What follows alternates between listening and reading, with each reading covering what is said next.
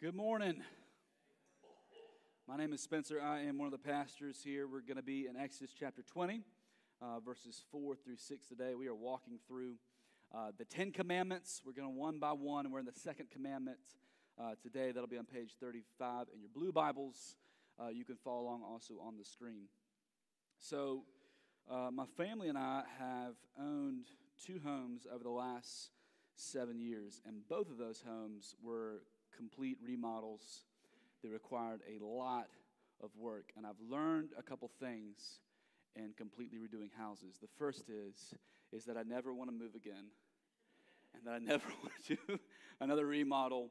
That's an important lesson. We are staying until I die. The second is I've actually learned quite a bit in the process of doing some of these remodels. I've learned on the fly a little bit how to do these different projects in the house, which,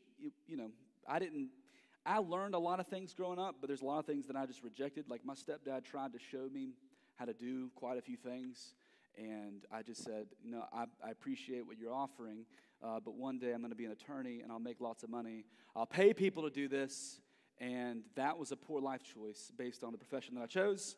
Because I can barely pay anyone to do anything. So I've had to learn on the fly, which has been helpful. Like I've had to learn these different things, but there's been some successes, and there's been some failures.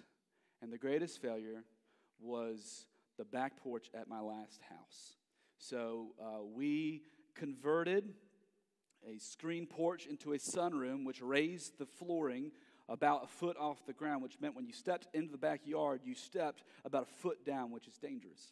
And I said, we need to make this kind of a back patio area. So I said, you know what? Let's do a concrete pad. That'll be the patio that we do. And I never poured concrete before, but I said, you know what? I think this is doable. I got on YouTube, and I was like, oh, yeah, I got this. And I kind of just scanned through the process of looking at how to pour a concrete pad and just said, I got this. So I went to Lowe's and collected concrete materials, came back, and then started. And about halfway through, I realized that this was a huge mistake. That one does not simply just stumble upon the art of pouring concrete. There's a lot that goes into it. I think at one point my wife came out and was kind of looking and was like, oh no, this is a disaster. When it was done, I looked at it and I was like, this is awful. This is terrible. Like, this looks horrible. I don't know if you know this about concrete, but once you do it, like, it's done. You don't just fix that. Like, it's over. And so I just was like, the only option, I'm not about to get a jackhammer and rip this thing up. So I just decked right over the top of it. And to this day, whoever owns that house right now, one day they're going to change those deck boards, and they're going to pull them up and go, what is that monstrosity? Who did this? I did that. Like, I had the right idea. Like, that back porch was necessary, right? It was dangerous to not have that. It was going to look good. I had the right idea, but I did it poorly. I did it wrongly. And I've heard pastors and theologians describe the first and second commandment like this. That the first commandment is worshiping the right God, and that truth gets pulled down into the second commandment, and the second commandment is worshiping the right God rightly. So worshiping the right God, but not doing it wrongly. And that's what we're going to see as we walk through this today. We're going to be in the second commandment. We're going to see how the people are designed to worship God and God alone, like we talked through last week in the first commandment, but also to worship the one true God rightly. I'm going to read it, and then we'll pray, and then we'll walk through this together.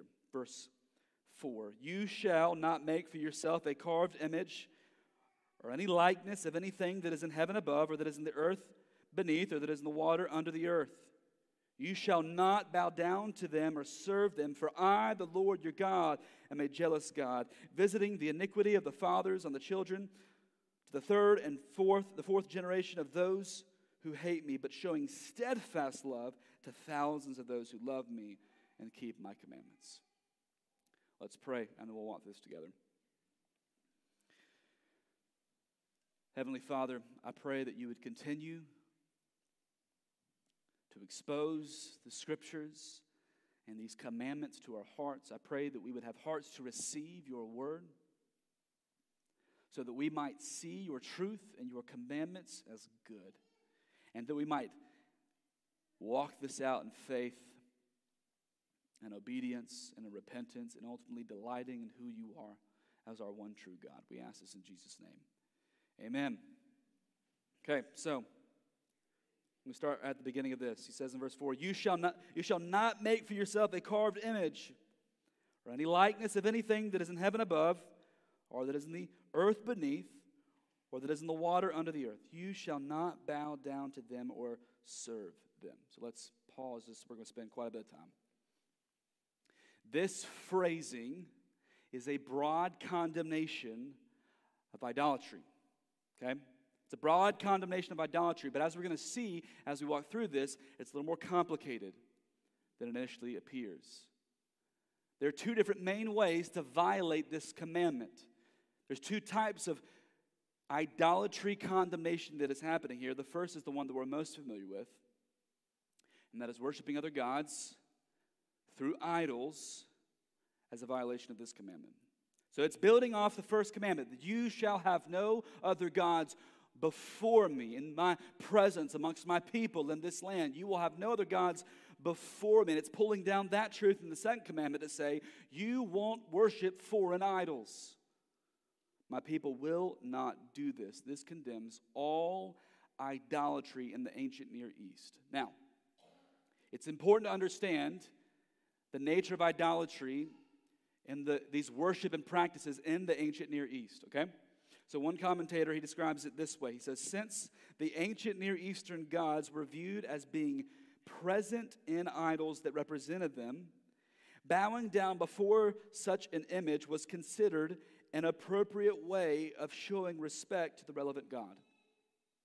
So what he is saying is ancient Near Eastern worship viewed these idols as containing somewhat of the essence of that foreign deity, of that foreign god in the idol itself. And in a lot of ways, that idol contained some of the essence of that God, and it created kind of a pathway, a portal, a telephone line. It gave you access to that God, while the idol itself contained some of its essence in the idol. So ancient Near Easterners, they needed idols that they could touch, that they could have in their home, that they could physically bring wherever they wanted to go. It was a tangible way to have access to that God. Now, if you were here last week as we walked through the first commandment, God doesn't want anything before him. He wants our wholehearted worship and devotion. And we don't run to foreign idols and anything those things may promise. You don't run to those. Don't do that. And then we kind of walked through this last week. I don't think that any of you are the type of people who are going to go home today and you're going to have a little wooden idol in your office or in your kitchen that you bow down to. That's not what we do. But what we do is we worship other things in the place of God, that we create idols out of created things in this life. Like you can have a career, which is a good thing that God has given us, but you can make it God by giving that career all of your attention, all of your devotion, all of your time, all of your energy, that you ride the highs and lows of that career, that your happiness is banked on what happens in that career. And that's idolatry. That's worshiping something in the place of God. That is elevating something created to the stage of creator and worshiping it. So, the second commandment includes this broad condemnation of worshiping anything, and for us, anything that we think gives us ultimately the good life. But that's not the only idea that's being conveyed here. That's not the only type of idol worship that's happening here. It's not merely addressing the worship of foreign idols, but it is taking that practice, this ancient Near Eastern practice of believing that the essence of your God is bound up in that graven image, bound up in that created idol, and applying that worship and practice to the Lord. Believing that you can worship the one true God through idols. That is the second type of idolatry that's being condemned in this second commandment. And it's where we're going to spend the most of our time today, is believing that any created thing can represent God and that we can bow down to it and worship it in the place of God. So, remember, the surrounding nations believed that that false god, that its essence was in the idol itself. And the people of God have been surrounded by the Egyptians and the surrounding nations for centuries. This is commonplace practice to believe that your God could be represented, that you could make a graven or created image, that you could carve an idol and it could contain your God, and you could have access to your God. And God is saying, don't take that practice and apply it to me. That you are to worship me and me alone, and you are to worship me rightly, not wrongly. The great I am, who we've seen throughout the book of Exodus, Yahweh. This wonderful, glorious, slow to anger, abounding in steadfast love and faithfulness, this wonderful, glorious God whose attributes are unsearchable, His beauty and His holiness and His goodness and His mercy and His love and His grace and everything that we try to describe or indescribable God, do not reduce our God down to a created substance. Do not believe that you can make anything in His image and bow down to it. Don't bring that practice into this land that I'm going to give to you. Don't do it. That is blasphemous. That is a blasphemous form of worship, irreverently corrupting the name and the character of God by reducing Him down to something that is not holy as He is holy. It is blasphemous. Now, that type of idol worship makes a whole lot more sense when you get down to Exodus 32, which we will get to, when you get to the story of how they worshiped a golden calf. So when we get to Exodus 32, Moses, we're going to see over the coming chapters, he's going to spend a lot of time receiving the law on Mount Sinai from God. And he's away for quite some time, so long that the people are like, where is he? Where's Moses who brought us out? And they start panicking. And this is the man who's been telling us what we need to do. This is the man who's been representing God as the mediator. This is the man who's been like, what are we going to do? And they go to Aaron, his second command. And they're like, Aaron, you got to do something. We need to be able to worship God. And they come to Aaron, and Aaron fails. And they've already had the second commandment. They already have the second commandment. And Aaron says, all right, bring me gold. So he takes and collects their gold. The very gold that God secured for them in the victory over Egypt. The gold that they took they took that gold that God gave them and they melted it down into a golden calf, into an idol. And in Exodus 32 it says, and he received the gold from their hand and fashioned it with a graving tool and made a golden calf. And they said, these are your gods, O Israel, who brought you up out of the land of Egypt. You might read that and think, okay, but they just think it's foreign gods that brought them out. But it gets more complicated because this is how Aaron responds. Verse 5, when Aaron saw this, he built an altar before it. And Aaron made a proclamation and said, tomorrow shall be a feast to the Lord. This wasn't just worshiping foreign idols. No. This golden calf will be what represents our God. Taking the foreign, ancient, Near Eastern practices and bringing it into the people of God. And then this makes even more sense later when you get to Deuteronomy, which is the second reading of the law. This is right before they're going to enter into the promised land, they're looking back at this event. And Moses says this in Deuteronomy 4. He says, therefore, watch yourselves very carefully, since you saw no form on the day the Lord spoke to you out of Horeb, out of the midst of the fire. You couldn't see our God, and you panicked. Beware lest you act corruptly by making a carved image for yourselves. They needed a God that they could see, that they could touch, that they could bow down to, just like the surrounding nations. And they thought they were worshiping the one true God, but they were worshiping him wrongly. They worship him wrongly, and that is a heinous, evil, corrupted practice. You may think, oh, but they were trying. They're trying to worship God. They're figuring this out, but we don't understand how heinous and how evil and how wicked it is to do what they did. I mean, a small version of that doesn't even come close would be like if you had a family where the parents were like elite and rich and had power and influence, and they somehow got access to a private viewing of the Mona Lisa.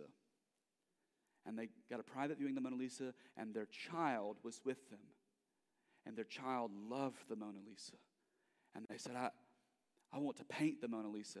And they let their child take paint and finger paint all over the Mona Lisa, just completely defacing it. The most priceless piece of Western art in history. Can you imagine the backlash? Can you imagine the stories across the world when people found out that a child defaced the Mona Lisa? I mean, it would be swift. It would be severe. And no matter how earnest that child was trying to honor that piece of priceless artwork, they've corrupted it and degraded it. And that comes nowhere even close to the attempt to reduce the glory of our God down to a created substance. To mimic or try to reduce him down to a created thing reveals that you have a degraded and diminished view of who God is. That you don't truly understand who God is. And if you have a diminished and degraded view, a corrupted view of God, then ultimately what follows that is all the other corrupt practices. And that's the nation of Israel. That they would bow down to idols, some of which they believed represented the one true God. And there were all types of rebellious practices that followed, all the way up into sacrificing your own children by burning them alive, which happened in the history of Israel. Because they believed they could reduce God down to something created and bow down to it. And what this shows is because of this diminished worship of God, it reveals they have a diminished, corrupted view of God. And ultimately, if you have a corrupted view of who God is, then you'll have corrupted obedience. Another way of saying that is how we worship reveals whom we worship. That how we worship ultimately reveals whom we worship. You may believe that you are earnestly worshiping God by bowing down to this graven image, but don't confuse earnestness with having the right heart and understanding of who God is. It is a diminished view of God, and it reveals that you don't understand who God is in the first place. That you could reduce the glory of God down to a created thing means that you don't actually truly know him. The people don't truly actually know who their God is. And there is this second commandment that is meant to so strictly guard that not only are you to not have you're to have no other gods before the one true God, and you're to worship him alone. You are to worship him rightly. Because how we worship ultimately reveals whom we worship. Now, the people of God needed to receive this, needed to walk in this, needed to be corrected by this. This gets a little complicated for us as Christians. How do Christians obey the second commandment when the invisible God took on flesh and dwelt among us? So that created a unique problem for Christians. What do we do with the second commandment? Now that the God came in the flesh and walked among us, that he was an embodied person and now sits at the right hand of God the Father in his resurrected body. That created a problem for Christians for the last 2,000 years as we've sought to still obey the second commandment when it comes to specifically images of Jesus. Around the 4th and 5th century, they began to incorporate pictures of Jesus as a part of worship, which Ended up in a very big debate around the 7th century between the Eastern and Western churches of like, what do we do with this? Is it okay to have pictures in worship? And they kind of just came to a little bit of a stalemate. Where it's like, you can have them, but we don't need to worship them. And then this practice started to continue and get corrupted in the Western church and the Catholic church. And they began to use images of Jesus for worship. I mean, even to this day, like I went to the Holy Land years ago, and there's certain relics and pictures and places like where Jesus was, where this cross was, that you see some Catholics, it's what they're doing is they're worshiping. And when they're bowing down and trying to grab it to gain access to, it's worship. And this corrupted worship continued all the way into the Reformation. And the Reformers saw this around the 15th and 16th century and were like, no. They didn't want to see no images of Jesus. We don't want to come anywhere close to violating the second commandment. And then when you get to one of the more foundational teachings in Protestantism, the Heidelberg Catechism, which catechisms are just a teaching style of question and answer. Ask a question, here's the answer. We actually have it's called the New City Catechism, which is out there by the bookshelf, in the Spiritual Formation bookshelf, which you can take, and it has all kinds of helpful questions and answers to be able to learn more about our faith. But in the Heidelberg Catechism, hundreds of years ago, they said, question, what does God require in the second commandment? Answer, that we in no way make any image of God, nor worship him in any other way that he has commanded us in his word. And Protestants have largely been very hesitant about having pictures of Jesus historically up until today. And what do you do today, right? There's storybook Bibles. There's film. The Jesus film came along in the 70s. The Passion of the Christ came along in the 2000s and depicted Jesus.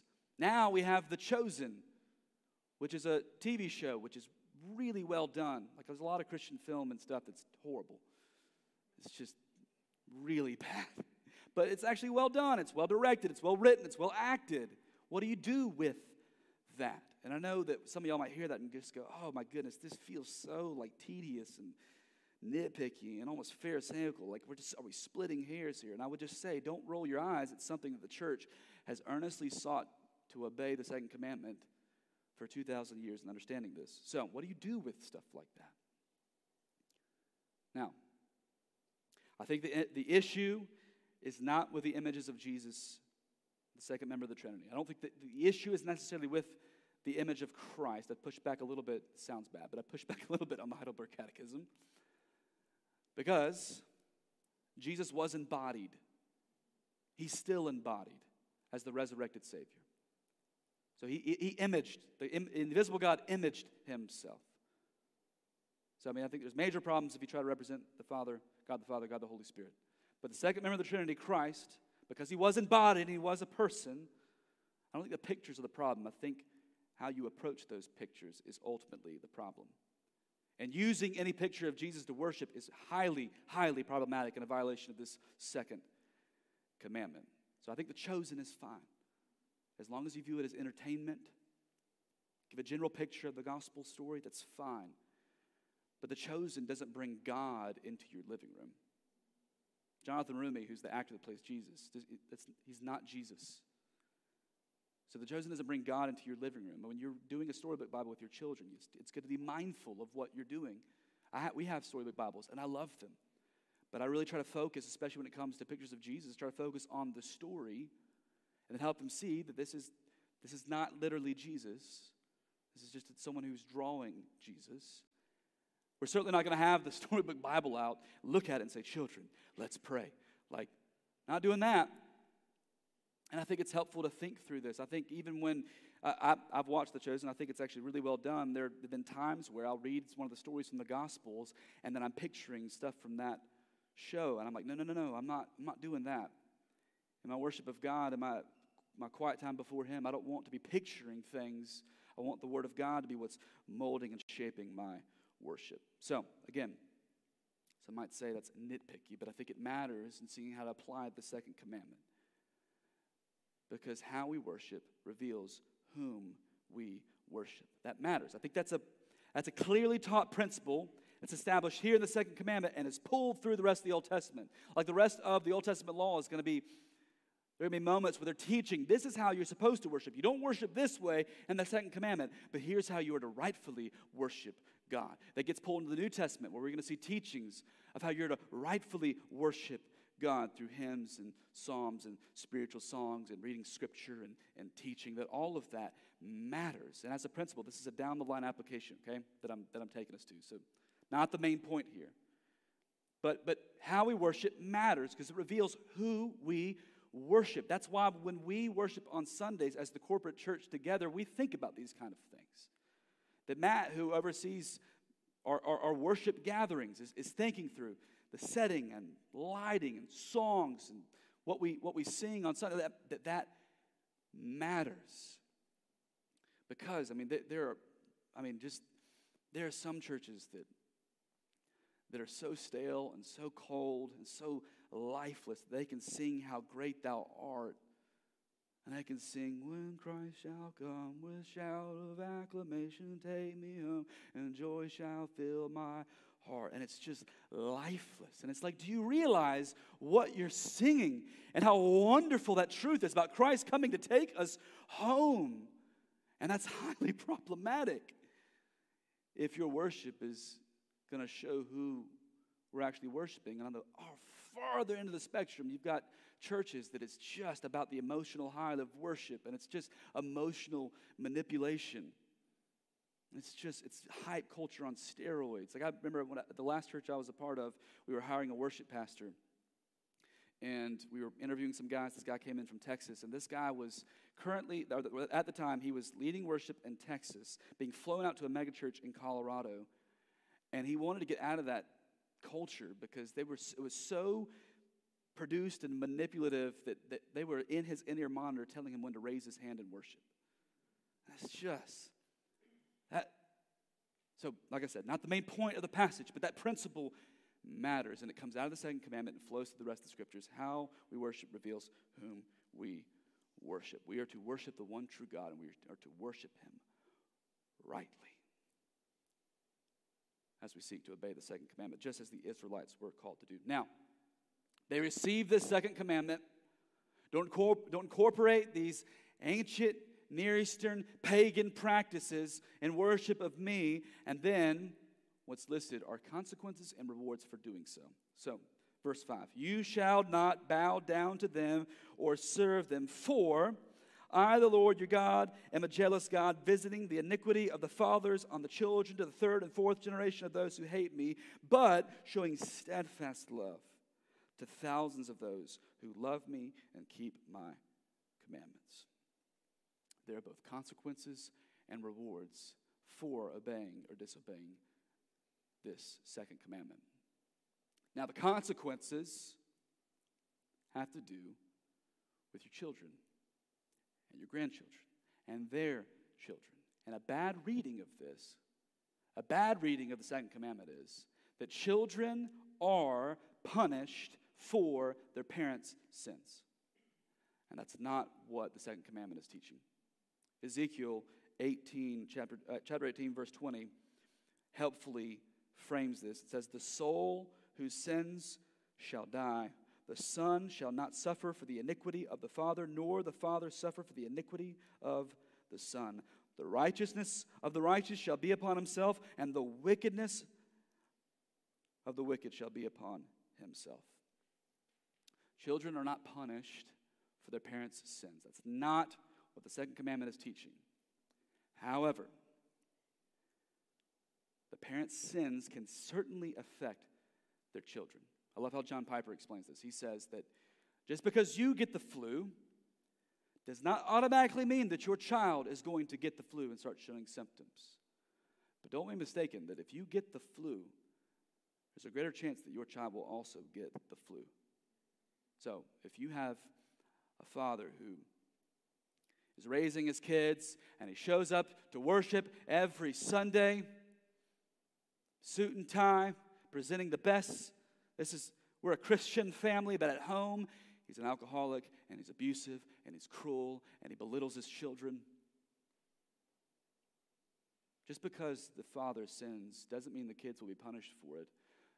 But don't be mistaken that if that's their view of what it means to be a Christian, and that's their view of God, there's a chance they're absolutely going to hate God.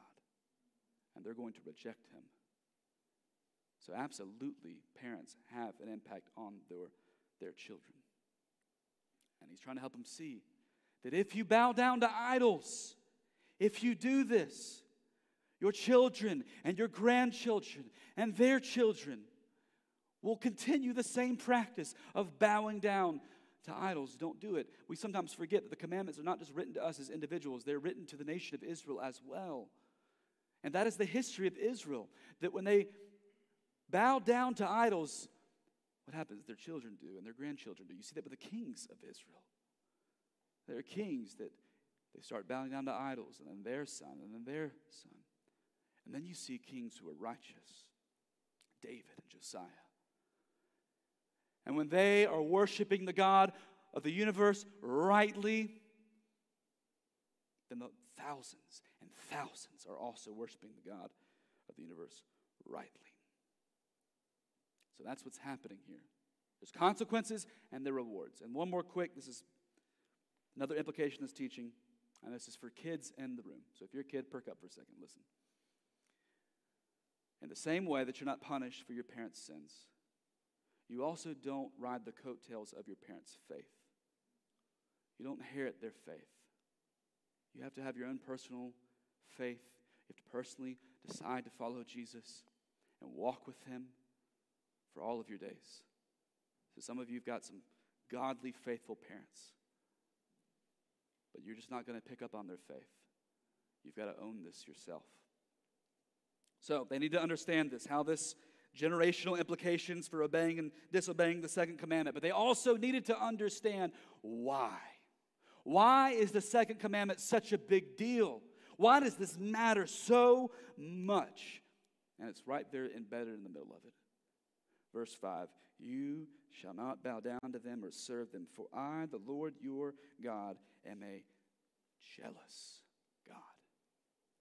It's because our God is a jealous God who has jealous love for his people.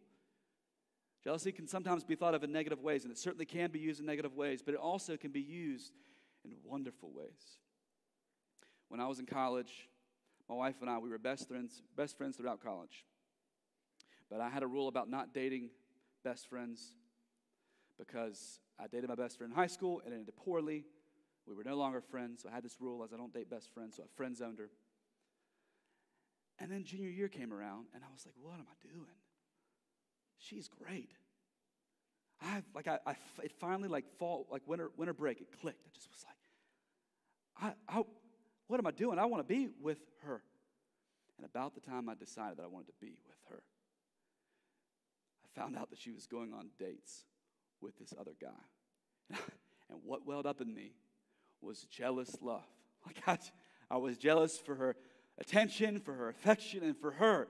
And she was going on dates with this guy. They weren't official yet, but she was going on dates with this guy who, by the way, was nothing like me. He played left. He was a starting left tackle for Coastal Carolina. He was 6'4", 3 bills. I mean, we could not be any different. I was like, what is happening? But I was like, they ain't official yet. This is going on a few dates. So I was making my intentions clear. She saw very quickly that this was no longer just friendship, that I was interested in her. Now, I don't want to spoil the rest of the story, but so she found out that I liked her, and he's like, bye. That guy was gone. And to this day, if I saw her walking down the street holding another man's hand, what would well up in me is jealous love, because I have a jealous love for her. I want her attention. I want her affection. I want her. And the God of the universe, even more so, is jealous for us. Don't miss that. He wants our attention. He wants our affection. He wants you. God is jealous for you. That is why the language of idolatry throughout the rest of the Old Testament is of spiritual adultery. That's why the language is playing the harlot after foreign gods, whoring after other gods. That language is intentional for a reason, because God has a fierce and jealous love for his people. And it's wonderful. It's wonderful. And people misunderstand that. They criticize the jealousy of God. Oprah said the reason she rejected the God of the Bible is because the Bible says that God is a jealous God. And she thought that was petty and small. And it's, you missed it. You completely misunderstand the jealousy of our God. Our God isn't jealous for us because he needs us. Our God eternally has existed as self-sufficient. He doesn't need anybody. Before creation even existed, before time existed, which this breaks the brain, but in what's called eternity past, God the Father, God the Son, and God the Holy Spirit eternally existed in perfect harmony, had no need of creation, had no need of people, but God made the universe and he made people. He didn't need us, but he desires us. He wants us. He is jealous for us. And his jealousy is so wonderfully displayed that when his creation rejected him and chased after other idols and worshiped other things in the place of God, that he would not let that stand. And he came for us. And that he took on flesh and dwelt among us. And then Jesus obeyed the Old Testament law perfectly. And then he went to the cross for us to have his blood shed for our idolatrous pursuit of everything else. And he died for us, and he rose for us so that we could walk in the newness of life that experiences the wonder and the joy of a God who is jealous for his people. So that we could experience his jealousy for us now into eternity. That is how jealous and how wonderful our God is. So the first and second commandment: you shall have no other gods before me, and you will worship me rightly. That is a good gift. Those are wonderful commandments, because it calls us to see the one true God who is completely in love with us, completely jealous for us. It allows us to see him for who he is, so that we can love him with all our heart, with all our soul, and with all our might, and we would enjoy him forever. The band's going to come up. And we get to worship, we get to sing to our jealous, wonderful God. We get to behold him for who he is. But there are probably some of us that don't see that and don't fully understand that. And some of us, all we can see is our sin and our brokenness. And we think, how in the world could God possibly want me? When we go to the first and second commandment, we can see all the other things that we worship in the place of God. And say, how could this God still want me? He loves us because of his great love and his great mercy. He loves us because he is jealous for us because of what Jesus did for us. And it's based completely on the work of Christ and Christ alone. So yeah, we are unworthy. On our own, we're unworthy to worship our God and to behold him. But through Christ and what he has done for us, we get to worship our God. And there may be some of you here that have never truly believed this, who have never surrendered to this God who is jealous. And I want you to see how wonderful the jealousy of God is. I want you to see how wonderful it is to have no other gods before him, but to be so deeply in love with him. And my hope is that you would surrender to this God because he's worthy. Let me pray. Heavenly Father, I pray that you would help us behold you now in worship. We are idolaters. We do chase after other things.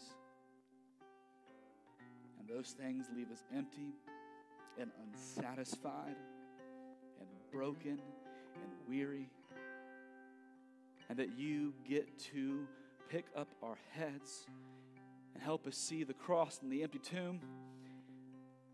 And then we get to behold you, our jealous and wonderful God. So, Lord, help us worship. And if there's anyone here that is not understood, that has not believed, that does not know you, God, may you absolutely bend their hearts to believe and to behold in you as our one true God, so that we can worship you and worship you rightly. In Jesus' name, amen.